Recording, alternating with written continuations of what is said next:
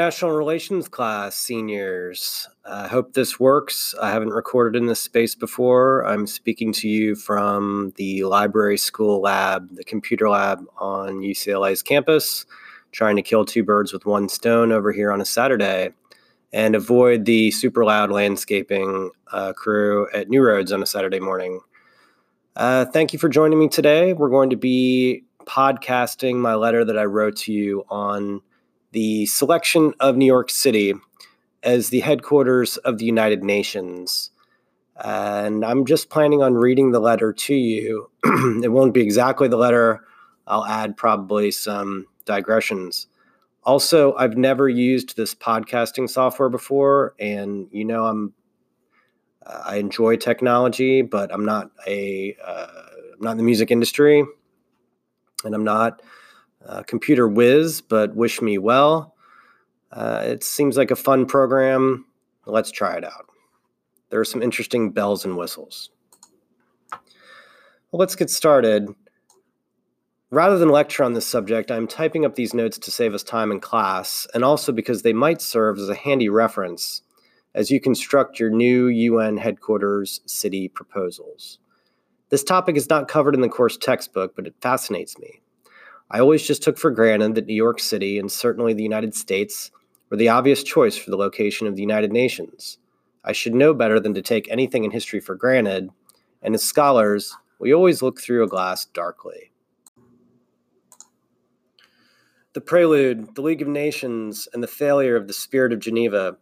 You know from your history classes that the First World War, then called the Great War, destroyed much of Europe, resulting in the deaths of millions, and crushed the confidence of Europeans who, until 1914, had seen civilization always improving, modernizing, becoming more just and ethical. No longer the terrors of gas attacks, being submarined at sea, or bombed and strafed from the air.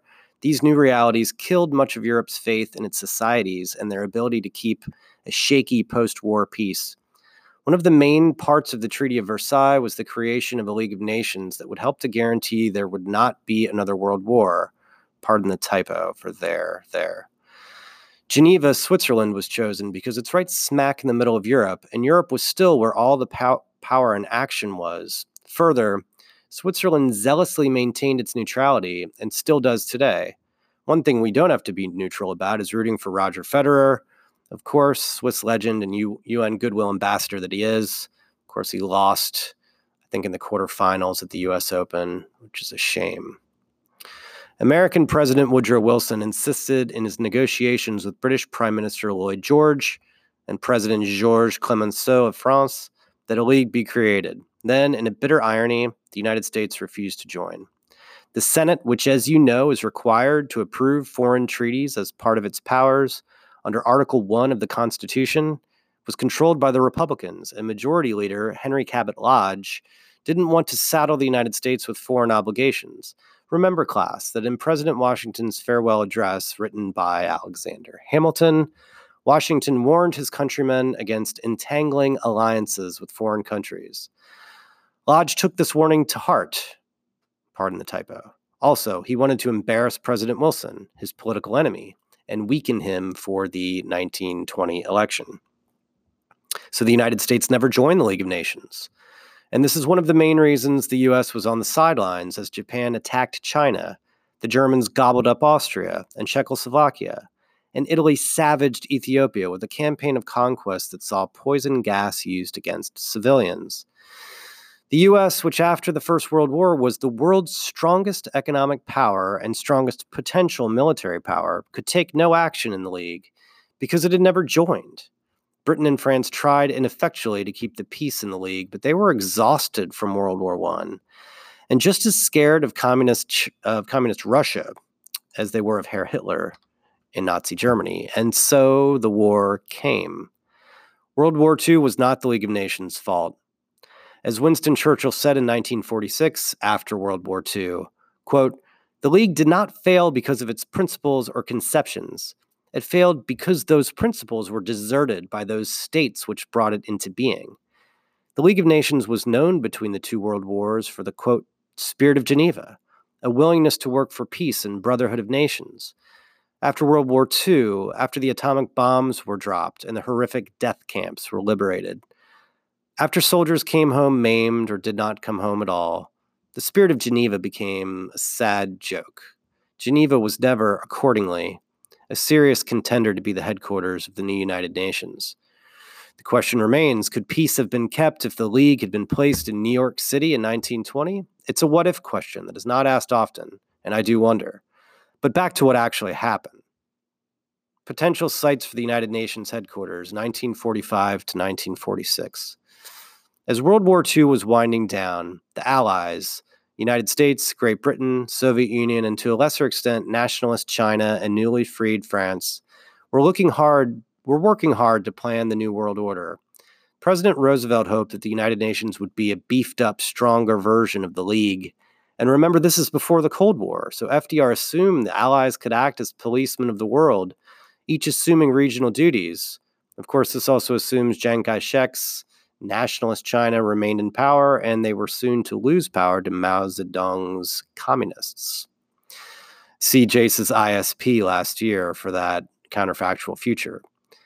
In 1944, FDR told his Secretary of State that his top preferred picks for the United Nations headquarters would be somewhere in the Hawaiian Islands or the Azores Islands. FDR was in terrible health all through his third term. Pardon me. And none of the leaders of the Democratic Party thought he'd live through a fourth term. They were right. He died in April 1945, and Vice President Harry S. Truman took over. Pardon for the typo. Worked too fast. All of a sudden, it didn't matter where FDR had wanted the UN to be. In 1945, the United States and Soviet Union were in agreement that the future United Nations headquarters would be in the United States. Great Britain and France assumed that the UN would just go in Geneva again, or London, but the rest of the world was not willing to allow Europe a second bite at the apple in leading international diplomacy. As one observer put it, quote, Europe, storm center of the world, is not the logical center for the peace center of the world. Somewhere in the US or possibly Canada would go the new United Nations. The first leading contenders in the United States are listed below. Rapid City is number one in the Black Hills of South Dakota. It had a lot of local support. There was a growing tourism industry centered on Mount Rushmore, and former President Calvin Coolidge had summered there. I apologize. I'm catching all these typos after the fact. I really, really rushed this product out, and I apologize. He used to be more of a big deal, Calvin Coolidge. This idea generated a lot of interest in the Dakotas, but the feds in Washington, D.C. killed the idea quickly. As a 1945 July internal State Department memo explained, the site was just too far away from any important urban center. Detroit, which was already called the Motor City because so many cars were manufactured there. It's right on the US-Canada border and home to lots of war industries that were converting to peaceful uses like making all kinds of consumer products. Just think about it. Hardly anyone had a refrigerator before World War II, and then by the 1950s, every house seemingly had one. Even your faculty has one here at New Roads. Detroit planned to build the headquarters on Belle Isle, which is still a popular park there today. Third, San Francisco. I lived there with Keir for a long time in the Mission. The city's mayor then was Ralph Lapham, and he was a big friend of the Democratic administrations, FDR and then Truman. San Fran had plenty of hotel rooms, a beautiful new opera house. The Golden Gate Bridge was not even a decade old yet, and most importantly, America's focus in World War II was about to shift from Europe to Japan. Placing the UN on the Pacific coast would match that shift in attention, and the Soviets were very open to the idea. San Fran planned to place the UN either on Twin Peaks with great views all around. I used to live in the Mission District down the hill from there. I'm a Florida flatlander, remember? And the Mission has the best weather in the city. Alternatively, San Francisco would place the UN at Strawberry Point. And there were plans to have a court of flags and other features that were largely adopted in New York City later on. If you ever take the BART around San Francisco, you'll know that the Civic Center stop is also UN Plaza, as a reminder of these days. The UN first met in San Francisco. The image is below on the page, so it was assumed that it would be the first headquarters. Also below is a photo of San Francisco on Victory over Japan Day in September 1945, which is right around this time of the year. The fourth choice is Philadelphia, where my whole family's from. My dad went to Villanova, etc. The Big Pretzel City is the birthplace of the major documents of American democracy, namely the Declaration of Independence and the Constitution. The United States thought the UN would work best if it was modeled on American democracy. Further, Philly's mayor thought building all the stuff necessary for the UN would, quote, lift Philadelphia from its lethargy. Fifth, some Canadian site. Major contenders were Sault Ste. Marie and Niagara Falls, which is right on the border of the US and Canada. Sixth is Chicago. It's a railroad crossroads, and at the time was the second largest city in the United States. We forget, though, that back then, Poland was a huge and difficult problem between the Soviet Union and the United States, and Chicago had a large Polish-American immigrant population. So the international community was shy to put the UN where they might have such potential controversy. And there's a footnote about President Ford and a gaffe in the 1976 election, which is interesting. Seventh is Geneva or some other European location. There's a photo below of Le Palais des Nations in Geneva, 1938. They just finished this beautiful new complex. Just as Germany completed the Anschluss with Austria, you've seen The Sound of Music, and we were right around the corner from World War II, so it didn't get used for very long. I typed above that the British and French were behind this idea, and Geneva's proponents pointed out that 28 countries' capital cities are within 2,000 miles of Geneva. No national capitals are within 2,000 miles of San Francisco in comparison. Warsaw, Poland was another possible choice, and a sentimental one too, as it had been destroyed in the war. Yet the Soviets feared placing the UN there would block their control over Poland. So that was not going to work. Australia and other former British colonies ended up supporting placing the UN in the United States, and this was decisive. The secondary contenders for the UN headquarters. Class, above are just the main contenders in 1945 for the UN headquarters. Notice that New York City and Boston aren't on the list. They ended up being the two strongest contenders, but didn't start out that way at all. Boston did start to rev up their promotional campaigns soon enough. This was a city, the Bostonians said, that tied Old England to New England, symbolizing the new Anglo-American partnership, and was the city nearest geographically to Europe. If Boston wasn't acceptable, Newport, Rhode Island was always a local alternative. Myers tells the interesting story of Ben Choate, the chief of the Choctaw Tribe Nation in Oklahoma, who made a compelling argument for the UN to be located in Native American country, specifically on Choctaw land at Tuskahoma, the former capital of the tribe. Beyond the symbolic value of returning power and prestige to the First Nations, Choate pointed out that Oklahoma had a central geographic position in the United States. St. Louis, you recall the political cartoon of St. Louis himself pushing this idea. It looked like he had a weird hat, and he was pointing to the confluence of the major rivers of the country. Argued that as the gateway to the West and also in the middle of the country, it should be considered. Also, back then, St. Louis was the 8th largest city in the country in the 1940 census.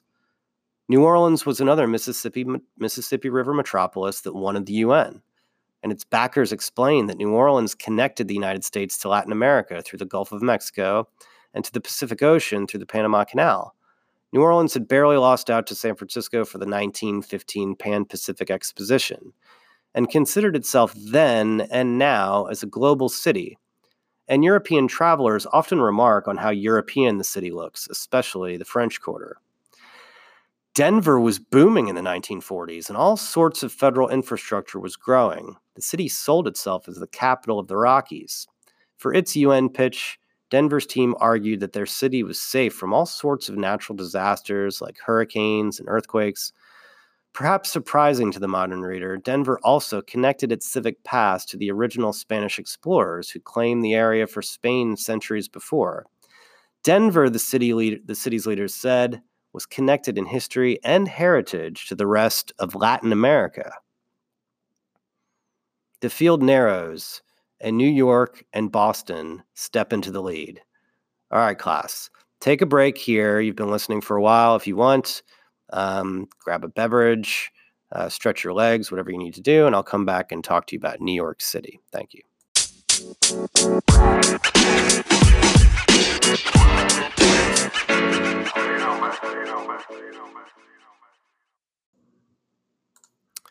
All right, class, back to the letter.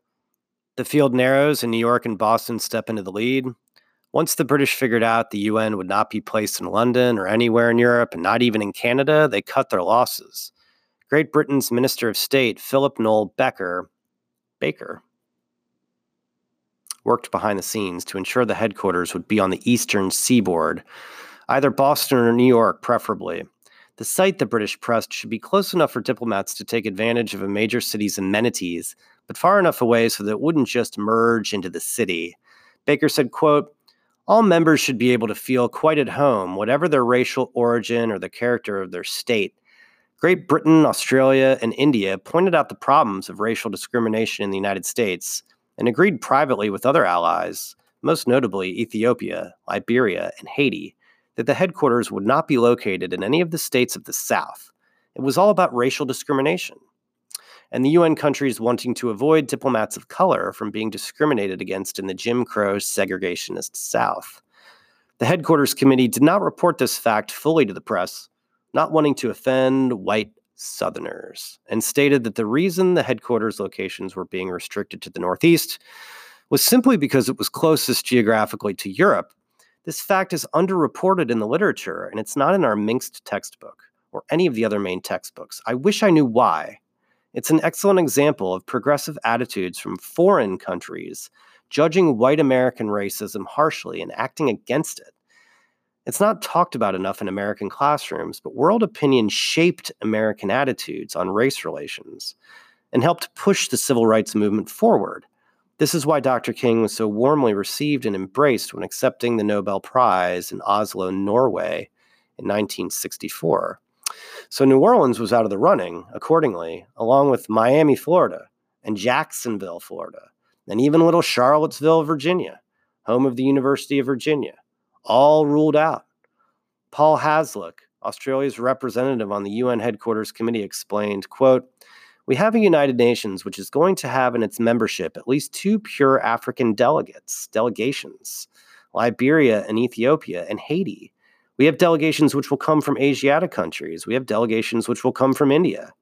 And I think if any delegate traveling to or from the headquarters is going to be subjected to humiliation or discrimination, we have put the headquarters in an unsuitable place.